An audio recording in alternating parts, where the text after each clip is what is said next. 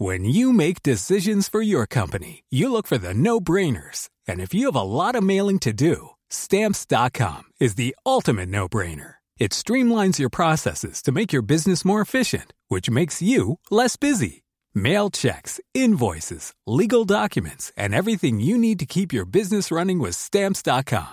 Seamlessly connect with every major marketplace and shopping cart. Schedule package pickups and see your cheapest and fastest shipping options from different carriers. With rates up to 89% off USPS and UPS rates. And with the Stamps.com mobile app, you can take care of mailing and shipping wherever you are. Make the same no-brainer decision as over 1 million other businesses with Stamps.com. Sign up with code PROGRAM for a 4-week trial, plus free postage and a free digital scale. No long-term commitments or contracts. That's Stamps.com.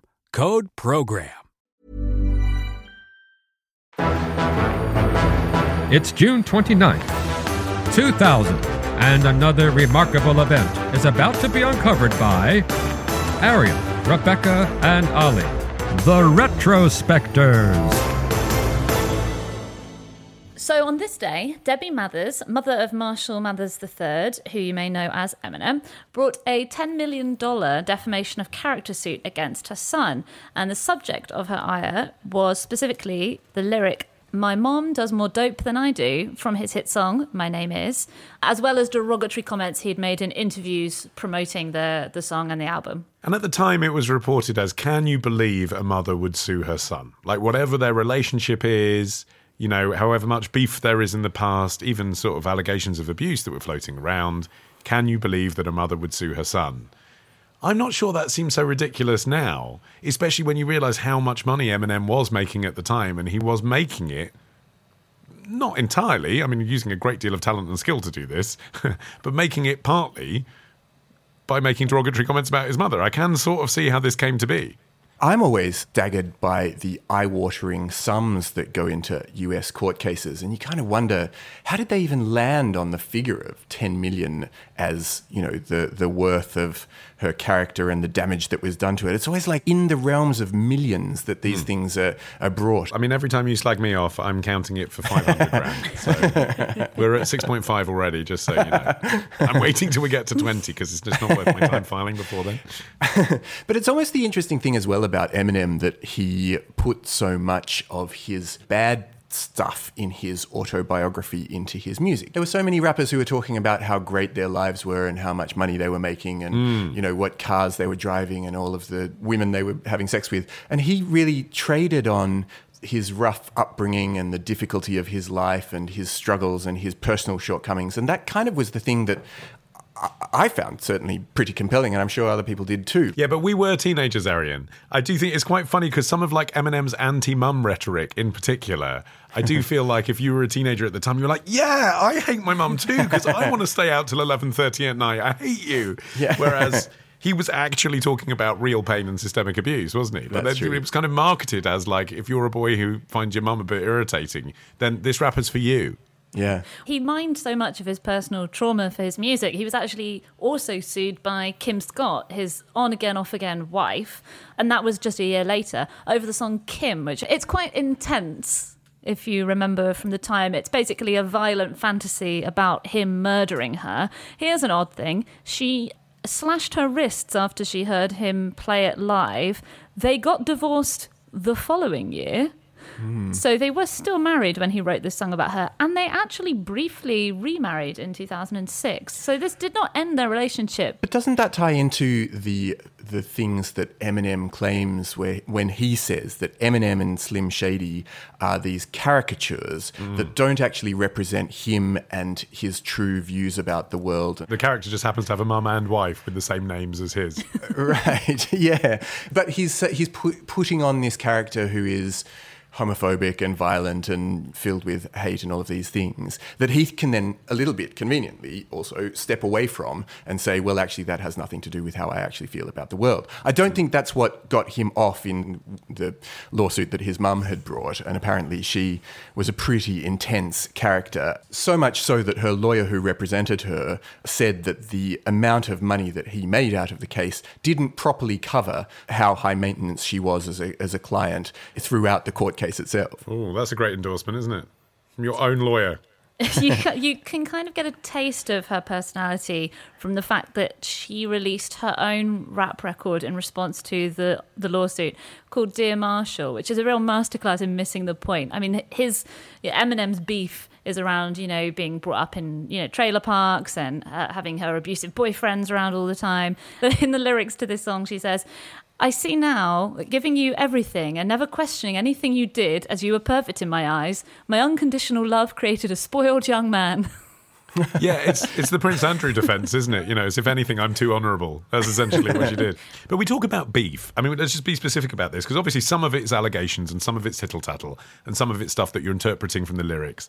But there is something that is actually documented. She lost custody of Nathan, who is Marshall's half-brother, when they were both children, from social services because they found her to be guilty of child abuse, including beating him with a hairbrush and inventing illnesses, which is in itself a condition, Munchausen syndrome by proxy, where a mother or father will invent illnesses for their children so that they can play the part of being a sympathetic caregiver.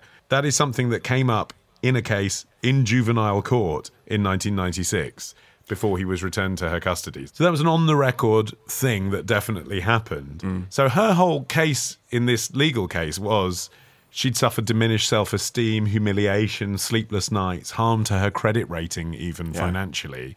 Yeah. But I mean, if it ever had got to court, that just seems like such a kind of ace card, doesn't it? And Eminem's lawyer said at the time, well, our defence against defamation is it's true.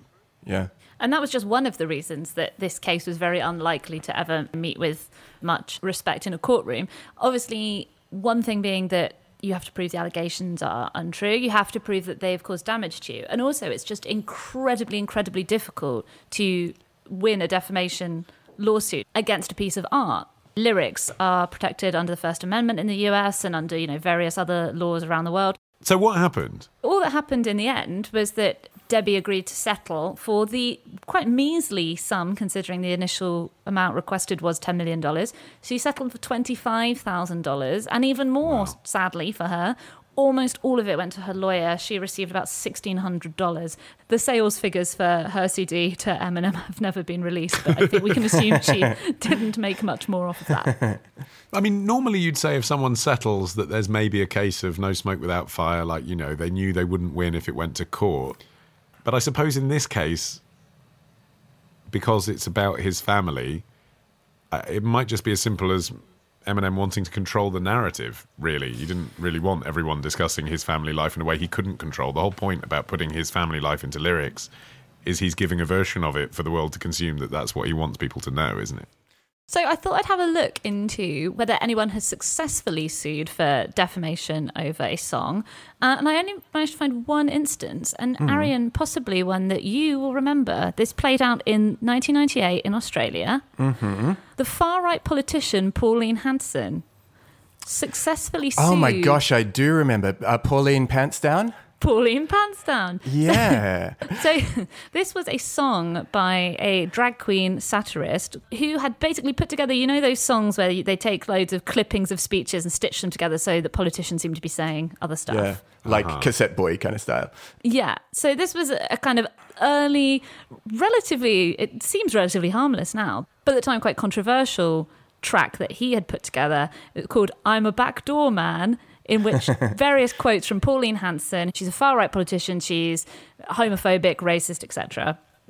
This song stitched together extracts from her speeches to create lyrics like, I'm a backdoor man, I'm very proud of it, and what I've called for is homosexual government. She actually successfully sued ABC, who owned the station that it was being broadcast on, for an injunction to stop them from playing it, and has never been played again on ABC stations for that reason. I remember the track well, and it was very popular. And Pauline Hanson is one of those dog whistle politicians, but the way that Pauline Pantsdown recut her words, suddenly all of her hidden racism was completely exposed by the way that things were being interspliced. And it ended up being a pretty funny song. It wasn't like the best thing ever, but it was definitely worth hearing. He was also sued for defamation by his former high school bully.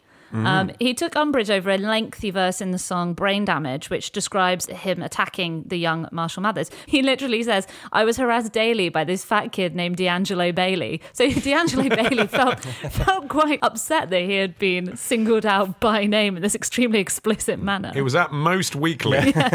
In that case, Eminem did not offer to settle out of court. The case was dismissed by a judge called Deborah Savito, who wrote part of her judgment in rap bars. Oh no! Did she release a song as well? She didn't release this for purchase, but it ended. It is therefore this court's ultimate position that Eminem is entitled to summary disposition. Oh, that's actually right. I know, gavel drop. Tomorrow. Some graphic hand-wringing gesture which looked like somebody washing their hands, so his nickname was Soapy Sam. Ditch the ads and get a Sunday episode when you join Club Retrospectors. Patreon.com/Retrospectors.